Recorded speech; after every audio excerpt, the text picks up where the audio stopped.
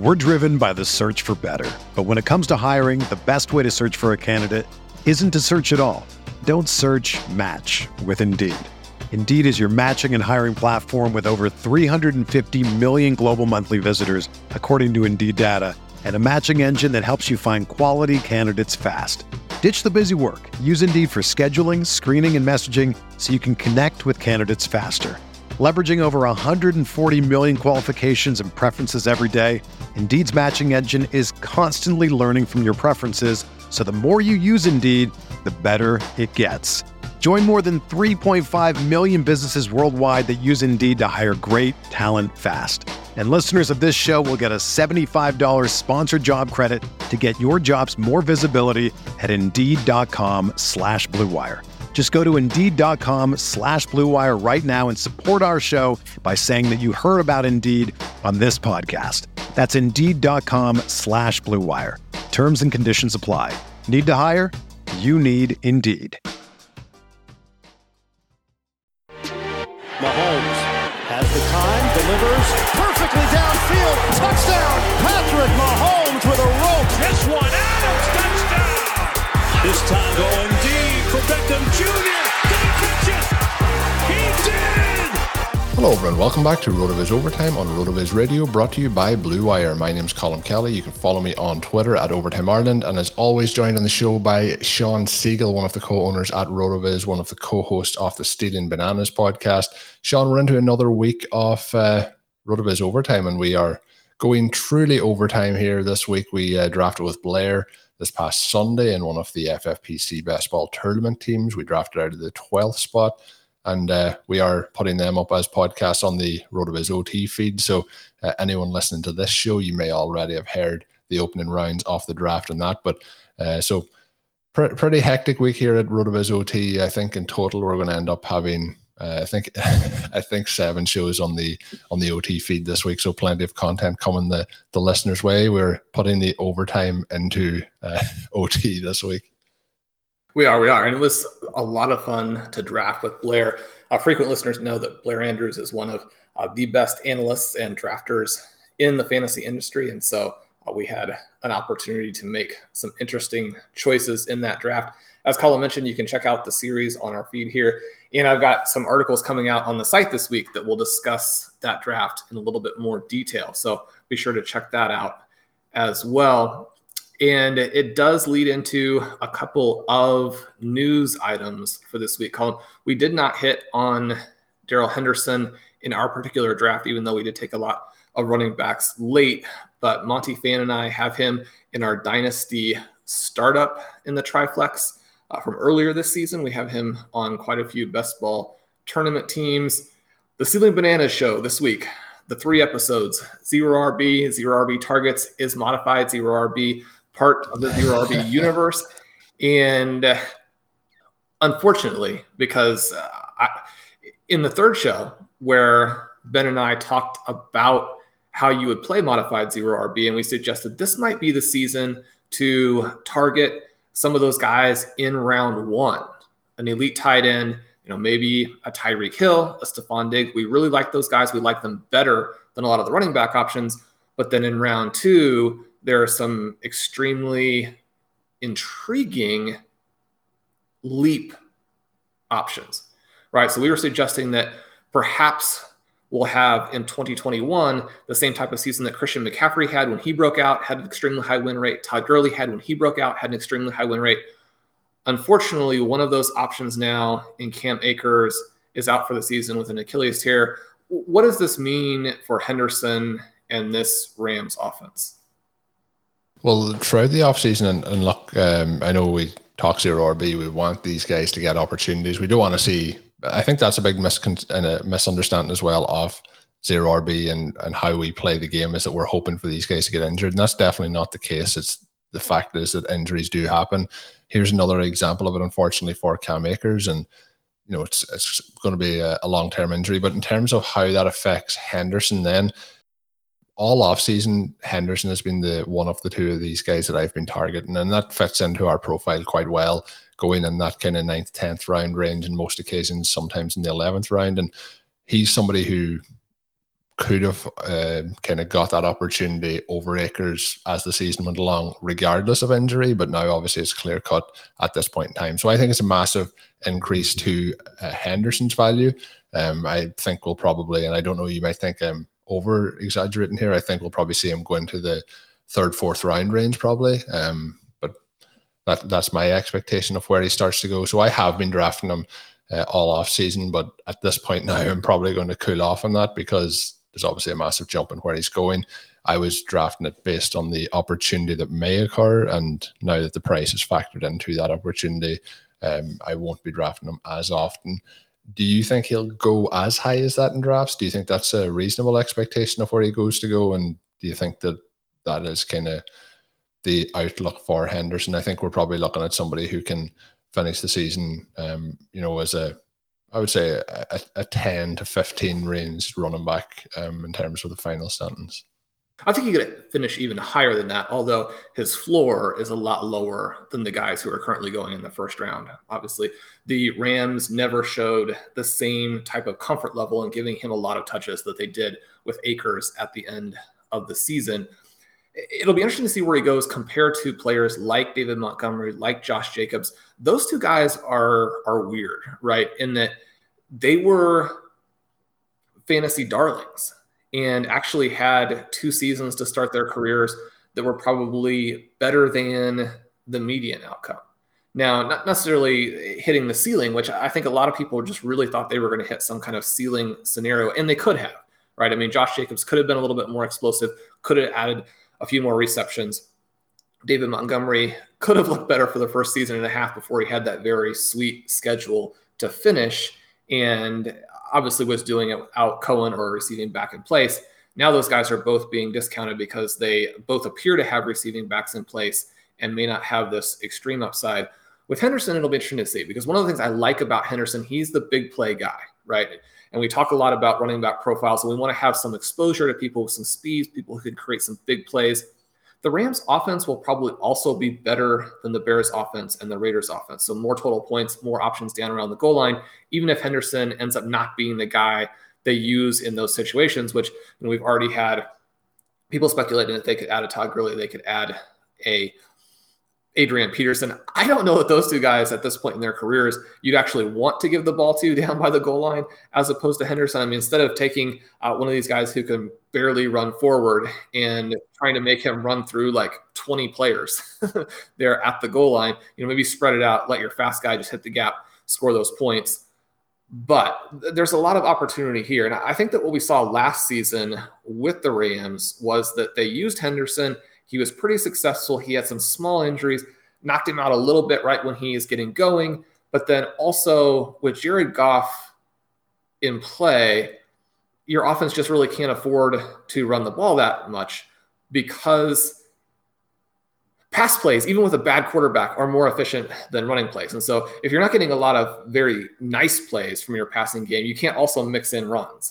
And so you lose a little bit of that ability to be as run heavy as they'd like to be. Now, Akers came in at the end and they were much run heavier and they had success with that because Akers was just so fantastic, right? But I think that Stafford, one of the things that he does, he'll give them more efficiency and more explosiveness in the passing game, which will allow them to run more often with Henderson without worrying like, if we run here, it's going to sabotage this entire drive. And so I think that element could lead to some higher touch games from Henderson than maybe people are thinking, but they probably will add somebody. I don't know that Henderson is going to get as many receptions as people necessarily think just because now he's in the starting role. So a very wide range here. I think that you could definitely feel comfortable drafting him in the 4th round. I would probably feel best if he's still going later than Montgomery, later than Jacobs, later than Travis Etienne, maybe even later than Javonte Williams. The other, we don't usually do news shows here, but this is going to have a bit of a news day, I guess, for the listeners as well. Aaron Rodgers, the news coming out that he had declined an extension that would have made him the highest paid quarterback in the NFL. Obviously, we've talked about Rodgers on a couple of occasions here in the show. I tend to try and gloss over it as quickly as possible before I get too emotional. But I'm hoping that anyone that listened to the draft will have heard Sean did prompt the question to me on that one as well. And I said, I think that he either retires or he plays and I think that he plays. I still don't see the Packers moving him. I don't see him not playing. We can talk that it's not for money, it's not for whatever, but at the end of the day, it probably is about trying to play to win a Super Bowl. And I think he probably has the best opportunity at the moment based in Green Bay with, knowing the offense and everything. I think at this point, if he got his wish and got traded, I think we're into a situation then where it's a very short-term movement process to get set up wherever he did go. But I just can't see that happening. So I've kind of been trying to avoid this news all along, hoping that it would just eventually sort itself out. And I still think it sorts itself out, and I think he plays for the Packers this year. So I know your question for it was based on our draft this past week with Blair. We did draft Aaron Rodgers in that one. And we also drafted Joe Burrow to pair the two of those guys up together. We went back-to-back quarterbacks, which we probably weren't expecting in the back of the 7th and 8th round. So we have 2 quarterbacks. One of them is Aaron Rodgers. I'm not overly concerned, Sean. Are you concerned? And I think a lot of the news that has come out on this situation, when we go back, the news on draft day, it seemed like that was a bombshell. Then the news came out a week or two later that news had been accumulating over the last couple of weeks and months, and they just decided to release it on draft day. And similar with this, he declined the contract. It wasn't that he declined it today or yesterday. It's been declined earlier this offseason. So there's no new news here, really. So I still think that we see him back with the Packers. Anything to add to try and frustrate me with the Rodgers situation? Yeah, I mean, this isn't new. This didn't just happen, right? At the same time, I don't know that we were aware that he declined a contract that would make. I assumed that he had been, offered a contract at some point, and I also assumed that they weren't going to offer him a contract that wouldn't make him the highest paid quarterback. So I thought they had offered him a contract at some point, and I thought that the contract would eventually get signed. But I would see what's probably going to happen is there's no extension, and it is one final year in Green Bay. And if that's the case, I just go back to this idea of why wouldn't you get the value out of him in a different way? Now, you have a chance to win the Super Bowl, and you should definitely take that chance, I guess, is the other part of this. But you haven't necessarily been pointing that way with a lot of the things that you've done. What the Packers have done here, the Packers make a lot of great decisions, and I think they shouldn't be looked at only in the light of this debacle with Aaron Rodgers. But you look at the situation with Tom Brady, both with the Patriots, a team he didn't even have that great of a relationship with down the stretch, and the Buccaneers, and he's willing to play for a lot less than he's worth because those teams go out and try and win. And it's very clear that they try and win. You look at what the Patriots did for a while, and then it got to a point where it's not that they weren't trying to help him. They just mostly missed on those acquisitions. He goes to the Buccaneers. The Buccaneers obviously have one of the best skill positions in football, and then they're willing to add Antonio Brown onto that. And, if your question is, should you have Aaron Rodgers as the highest paid player in the game and nobody with him, or you just go ahead and make some of those acquisitions, pay those guys, and then pay Aaron Rodgers a lot less. Now, we don't know that Rodgers would be willing to take a lot less regardless, right? We don't know that he'd be willing to do the Tom Brady role. So it's one of those things where, the Packers may feel like, okay, well, if you're not going to go all in for the team, then we're not going to try and create the situation where we're all in behind you. We're going to try and do what's best for the team over the long term, not sabotage what we're doing post Rodgers. We believe in Love. We made that selection because we do. There's a lot here too, which suggests that the Packers already don't think that Love is the guy, because if there were the type of promise still there that they felt he had when they drafted him, just go in a different direction, right? And so you make that move, you trade him to the Broncos for whatever that takes. Obviously, there are lots of different salary cap things that work out. This wouldn't be an easy trade to figure, but if you're looking at what's best for the Packers just moving on, what's best for Aaron Rodgers, it's a very clear situation to where this is a Peyton Manning kind of deal. It makes sense for him to go to Denver and try and finish out with some Super Bowl wins. In many ways, it's almost like the Packers see that as the worst outcome. They don't want to be in this Tom Brady situation a year from now where Aaron Rodgers is celebrating and they are at home. And so, for them, it might be better if he just retires than, if they actually got a first-round pick or, multiple first-round picks to move him somewhere else. It's a complicated situation. Rodgers has taken some big shots at the front office in terms of the quality of their character. Those kinds of things can be hard to get over. And I'm sure that they don't think much of his character either. So it's a difficult dynamic. I just hope that he plays for football fans and for fantasy fans. The more good quarterbacks you have out there, the more options you have. Either the Packers, or if there's a second team, the Houston Texans, or the Denver Broncos, somebody like that. I mean, those teams are going to be a lot better if he plays for them. So retirement would be unfortunate for us. I do think that this would probably have moved me back off of some of the picks that we made a little bit there, but I still like how that team came together. And I like your optimism that he plays. I mean, we see a lot of these things where the people just really do want to make their state. And it wouldn't surprise me if Rodgers comes in the day before the season starts and the Packers still say that's fine. I mean, we still do think he give us the best shot. And his point will have just been, I win this kind of battle of the wills. So we'll see how it plays out. Yeah, it's been interesting over the last couple of years. Normally we would see, wide receivers hold out, defensive ends maybe hold out, guys going for those contracts. We've seen it a lot with quarterbacks over the last couple of years, and I think it's going to be interesting. I think it's just another step along that way. I don't see any reason why Rodgers should be needing to be at training camp at this point of his career. I think he's knowing that. I think actually have not been there previously. While it's not going to benefit the team, him not being there based on the media circus around it, I think it's better for the team to see what they might have in Jordan Love, and also for Rodgers to have that time away, at this point of his career. But I think a lot of the talk is go to Denver, play with Denver.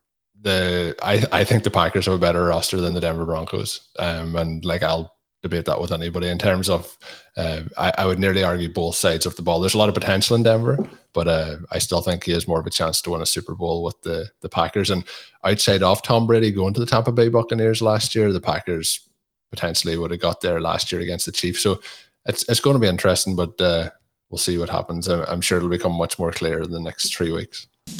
Hey, RotoViz radio listener. This is Curtis Patrick from the Dynasty Command Center podcast, and I've got a special deal for you today. Go to RotoViz.com, click the subscribe button, put the 12-month subscription in your cart, and use promo code RVRadio2021. That's RVRadio2021, and you're going to save 10%. Taking advantage of this deal, getting your hands on what's included in the package, is the best way to enhance your performance this year. So go to RotoViz.com and subscribe now.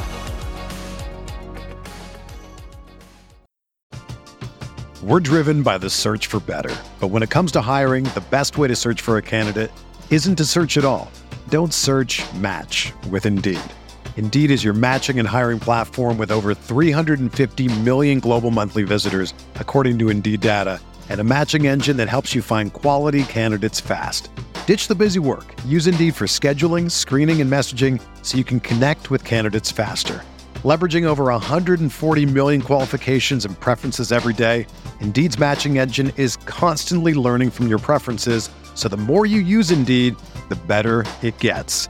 Join more than 3.5 million businesses worldwide that use Indeed to hire great talent fast. And listeners of this show will get a $75 sponsored job credit to get your jobs more visibility at Indeed.com/Blue Wire. Just go to Indeed.com/Blue Wire right now and support our show by saying that you heard about Indeed on this podcast. That's Indeed.com/Blue Wire.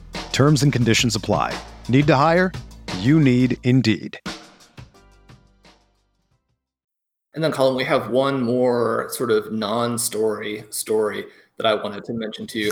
It's been reported that the Dolphins are still willing to trade for Deshaun Watson once he gets his legal issues cleared up. So, the first thing you think here is, so they're willing to trade for him 3 years down the line. How is that relevant to us now?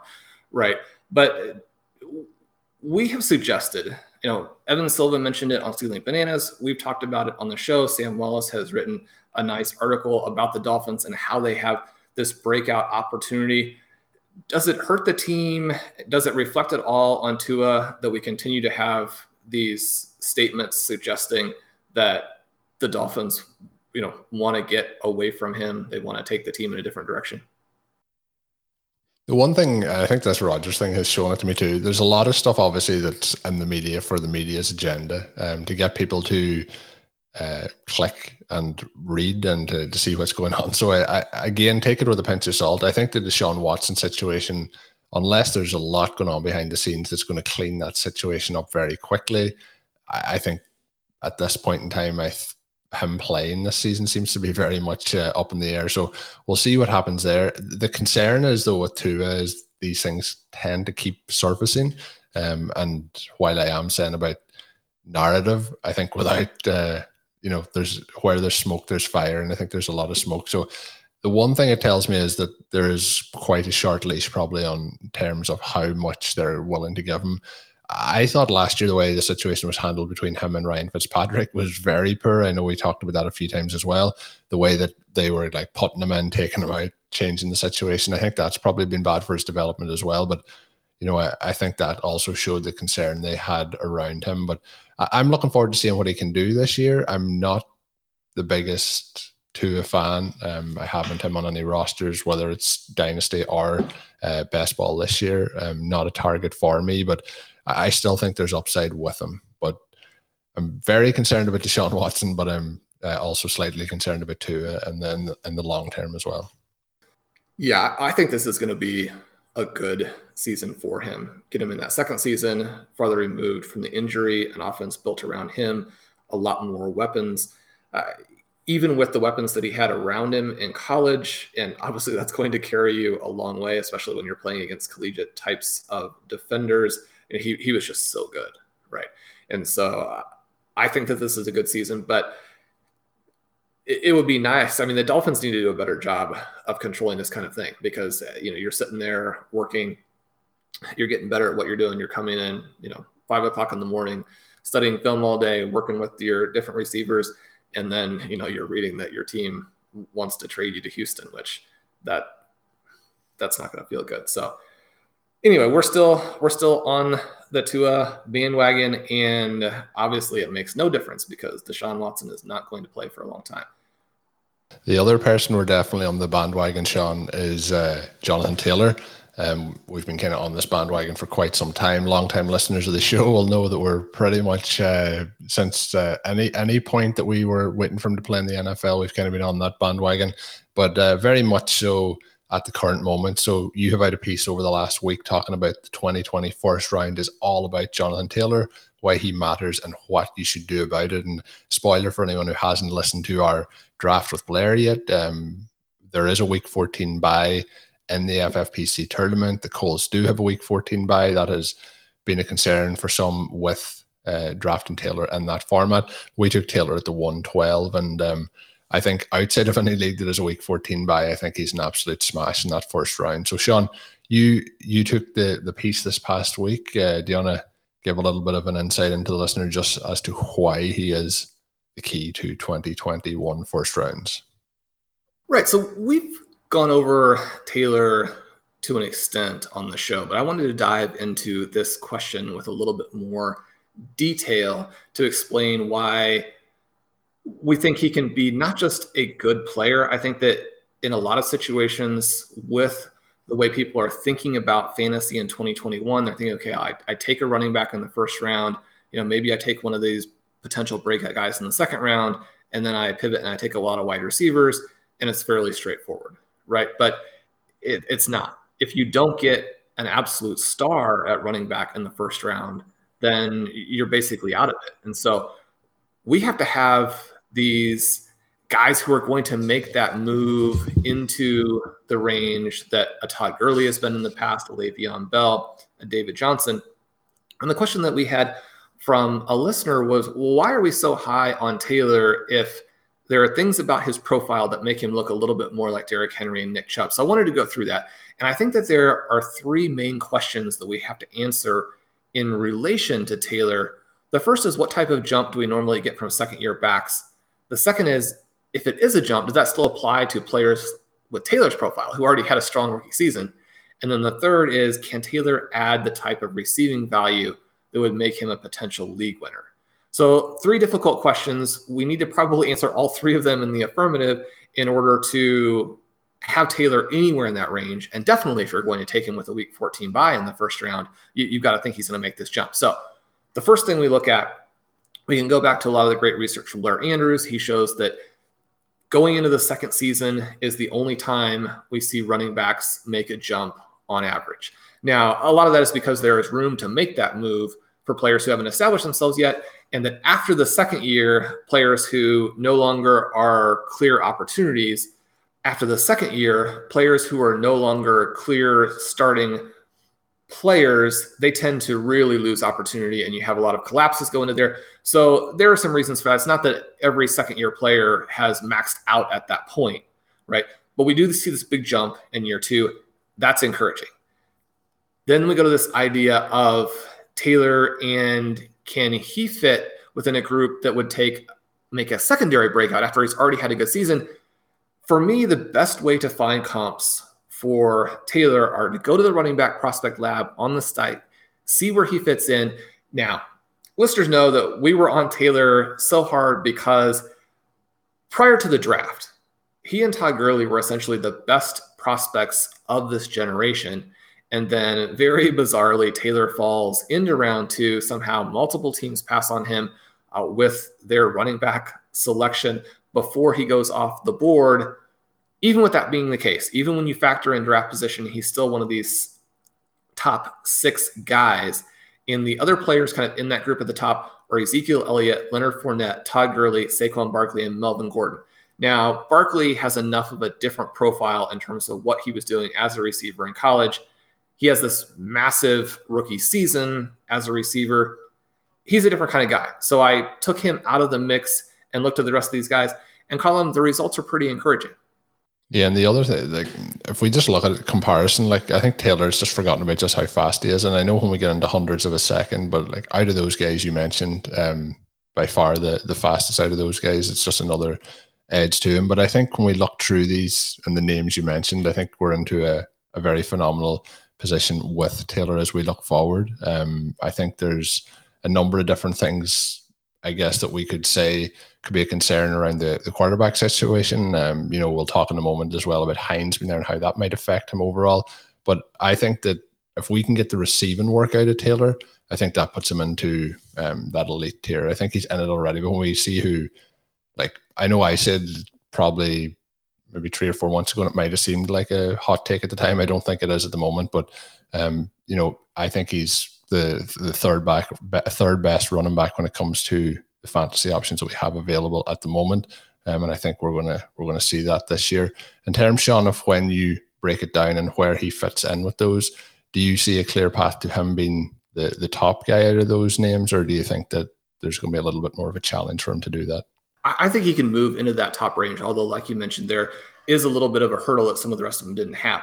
The thing that's pretty cool here is that we see with Todd Gurley a jump in EP. Now, when you're trying to figure out what these guys are going to do, and we'll talk about Blair's article going through a bunch of different advanced stats in a future show this week.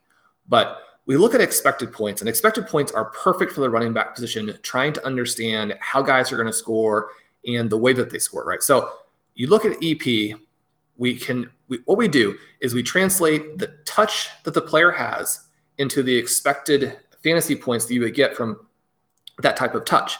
And so we have the overall expected points. We can break it down in terms of rushing expected points, receiving expected points. That obviously gives you the total expected points. And then the next element is fantasy points over expectation, right? So to get a guy who is a legitimate first round running back pick, and a lot of the guys who go in the first round really aren't, but you need someone who's getting around 18 to 20 expected points per game. And to get there, you're going to need to be close to double digits on both sides. And really on the receiving side, you need to get up into that 8 range. And then what you need to do is you have to have a season in which you match up that really high volume level with one of your explosive seasons efficiently and turn in a season where you have 4 or 5 fantasy points above expectation. That's how you get into that 25 point per game range that makes you a legitimate league winner at that elevated price. So the cool thing that we see here with these guys as they make their move through the NFL is that all of them are jumping in expected points in year 2. And a lot of that jump comes as a receiver. We look at Gurley, we look at Gordon, we look at Ezekiel Elliott. All 3 of them jumped over 5 expected points in their second year, and then they made another big jump in receiving EP in their third seasons. Now, one of the things we talk about a lot is we prefer to be a little bit early as opposed to a little bit late. Now, I break down the trajectory for these 4 guys. Fournette was slightly different in that he came about the same EP in year 2 and then made a big jump in year 3. He was another guy in year 3 where he was at 9.9 receiving expected points per game in 2019. And obviously he underperformed that because he doesn't have quite the same talent level. But what we're looking for from these guys, and the reason why we can be excited about Taylor, is that prospects of this level historically are guys where the team tries to get the ball in their hands any way that they can. And so we see a big jump in total expected points in year 2. That comes both as a rusher and as a receiver. We see another jump in year 3. So if you're trying to make a move for Taylor as a dynasty prospect, that's an excellent choice right now.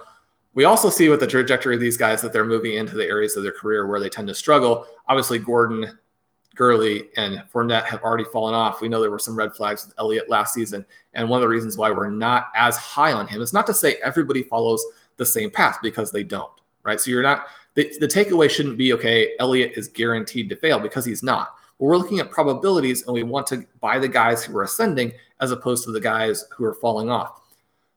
So the big takeaway here is that Taylor looks very good in terms of being able to add on to his scoring from last season. And then if we look at him specifically in terms of comparing rookie seasons to those guys, he comes in at a very similar level to what all of those players have done. Again, an indication that that comp group is a legitimate comp group for him. So we kind of go back, we look at it. How is he different than Henry? How is he different than Chubb?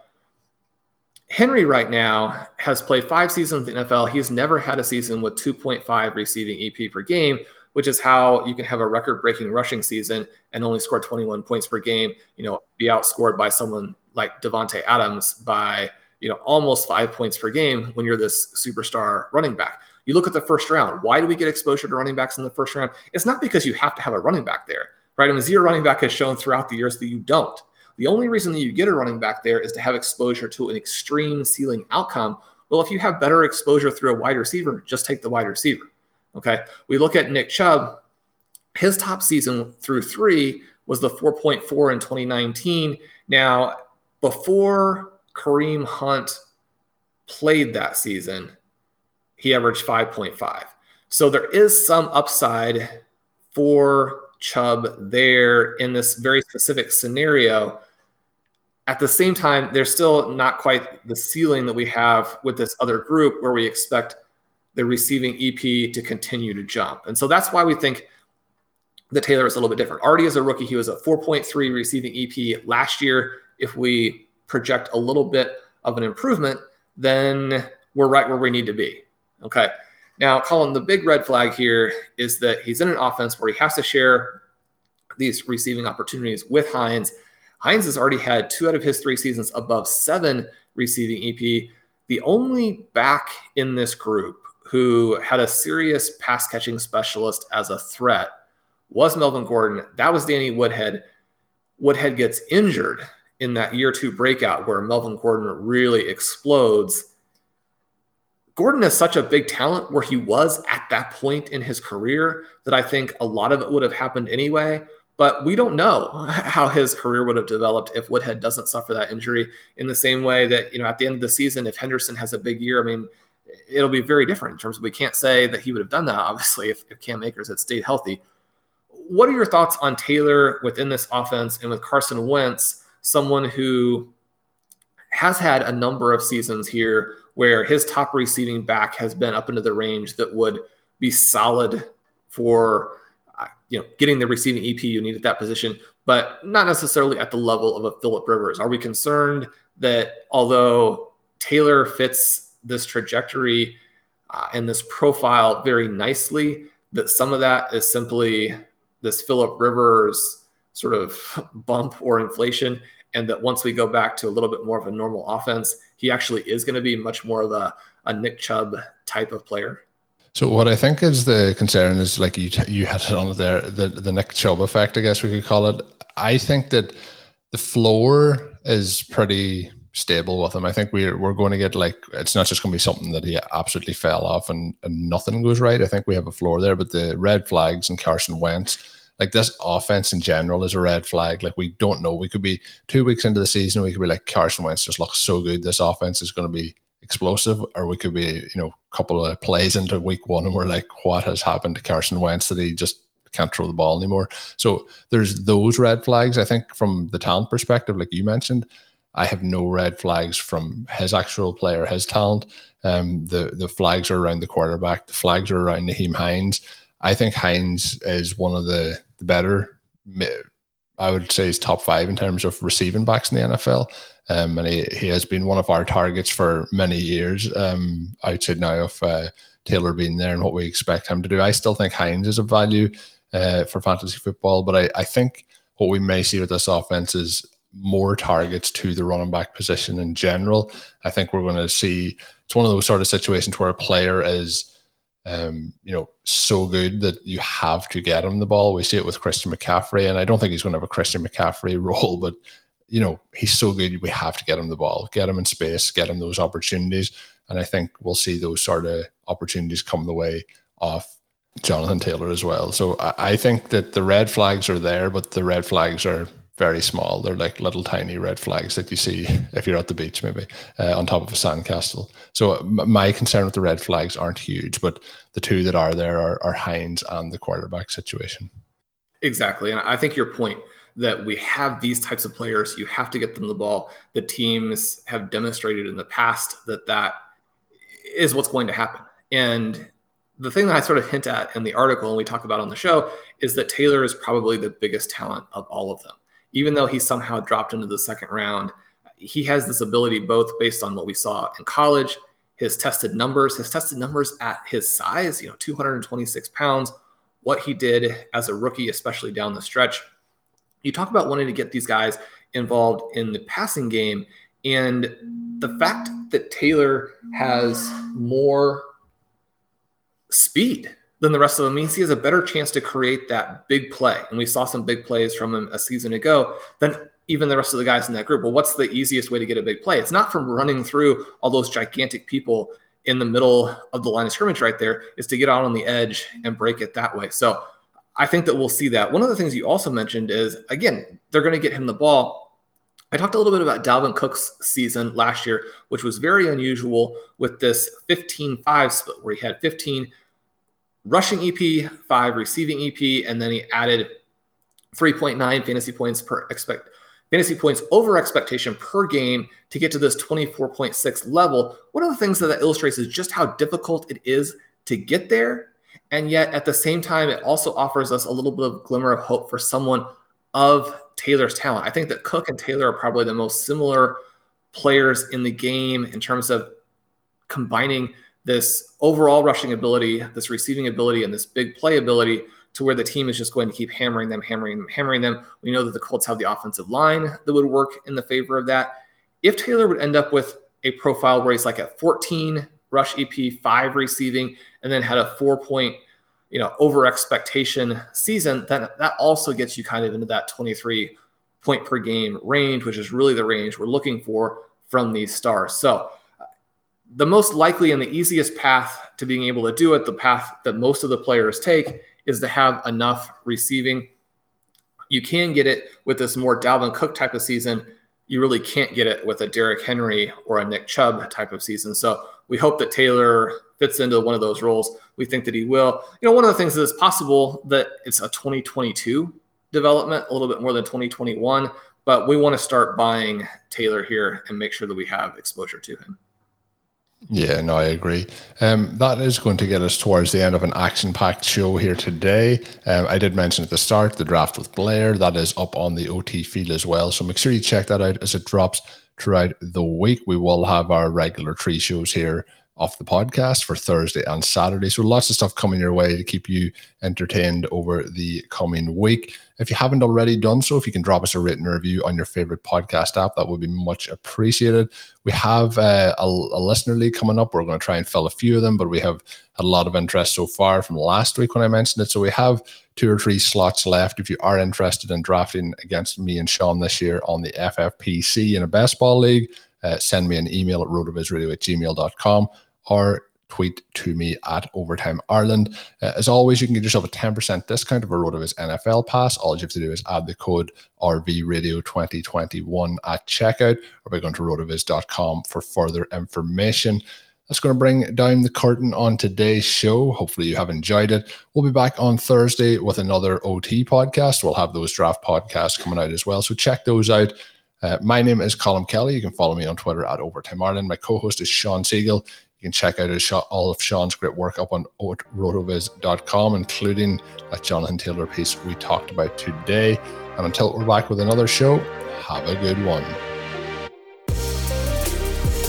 Thank you for listening to Overtime on RotoViz Radio. Please rate and review the RotoViz Radio podcast on iTunes or your favorite podcast app. You can contact us via email at rotovizradio@gmail.com. Follow us on Twitter at RotoViz Radio. And remember, you can always support the pod by subscribing to RotoViz with a discount through the RotoViz Radio homepage, rotoviz.com/podcast. Everyone is talking about magnesium. It's all you hear about. But why?